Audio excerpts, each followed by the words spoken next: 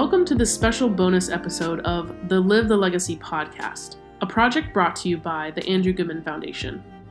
This podcast exists to highlight the ways in which young people throughout the history of this country have been the change makers who have pushed us towards a more just and inclusive democracy. Our organization is rooted in a powerful story of the past, one in which former President Obama describes as he was giving the Presidential Medal of Freedom to the families of Goodman, Schwerner, and Chaney back in 2014. Listen here. June 21st, 1964, three young men, two white and one black, set out to learn more about the burning of a church in Neshoba County, Mississippi. James Earl Chaney, 21 years old. Andrew Goodman, 20 years old. Michael Henry Schwerner, 24 years old. Young men. And in that Freedom Summer, these three Americans refused to sit on the sidelines. Their brutal murder by a gang of Ku Klux Klan members shook the conscience of our nation. It took 44 days to find their bodies, 41 years to bring the lead perpetrator to justice.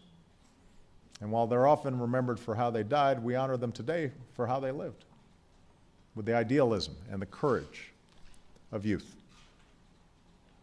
James, Andrew, and Michael could not have known the impact they would have on the civil rights movement or on future generations. The following episode is a chance to learn more about one of those men, James Earl Chaney. Our hope is that you will not only learn more about this young activist, but that you'll also be inspired to create change within your community. So, without further ado, please enjoy the episode.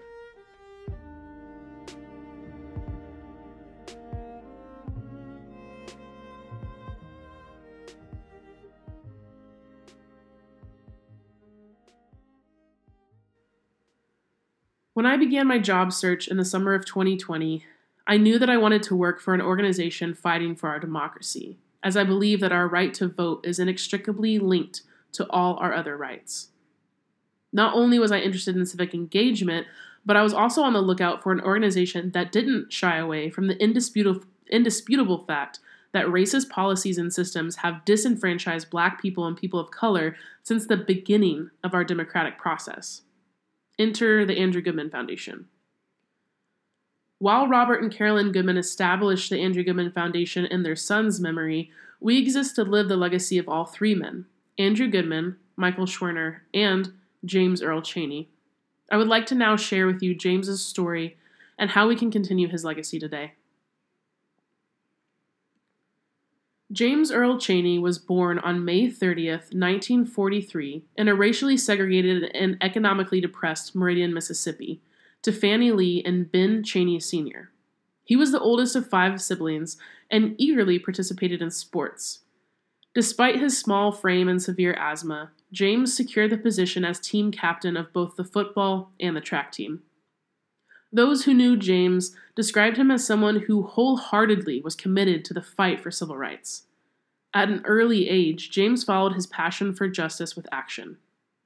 At age 15, James and several of his classmates were suspended from school for wearing paper badges reading NAACP to show their support for the National Civil Rights Organization.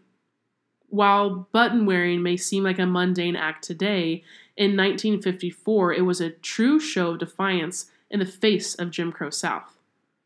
This sign of solidarity with the NAACP was enough to garner a week's suspension from a segregated high school because the principal feared the reaction of the all-white school board. James continued his activism after graduation by joining the Freedom Bus movement in 1962. At the age of just 19, James boarded the front of a bus headed for Greensville, Mississippi.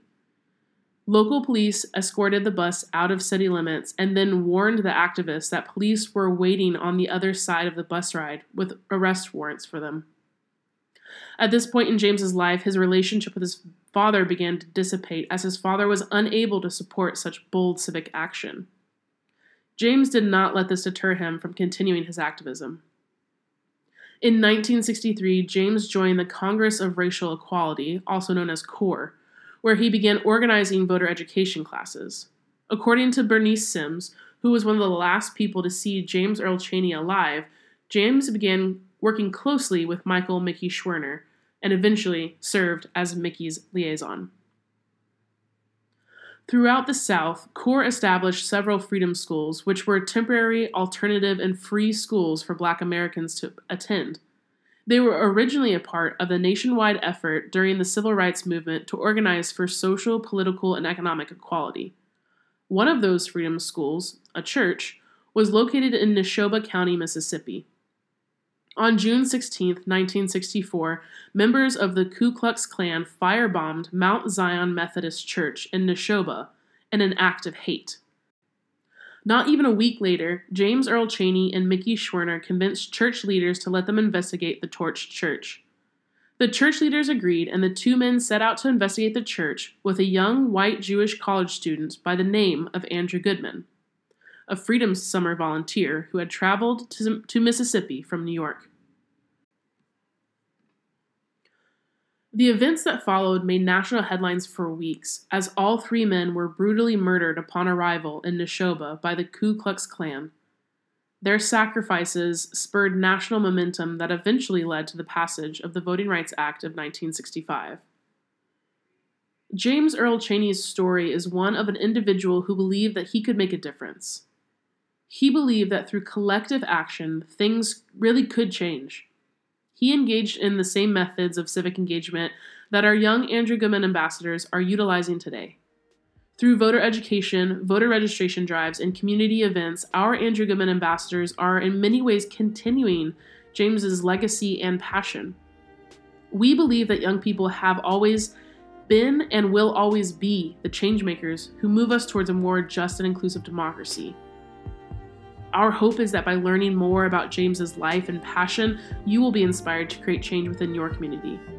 And we also hope that you'll continue to support the efforts of the Andrew Goodman Foundation as we strive to make young voices and votes a powerful force in our democracy. To learn more about James's life and to see pictures of all three men and the inspiring lives that they lived, please visit our website at andrewgoodman.org.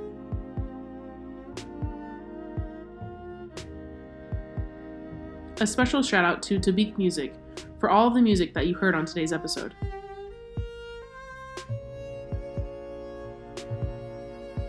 As always, this is your host, Mo Banks. Thank you so much for listening. If you liked today's episode, please leave us a review, subscribe, or rate us, as that helps other people find our podcast that much easier.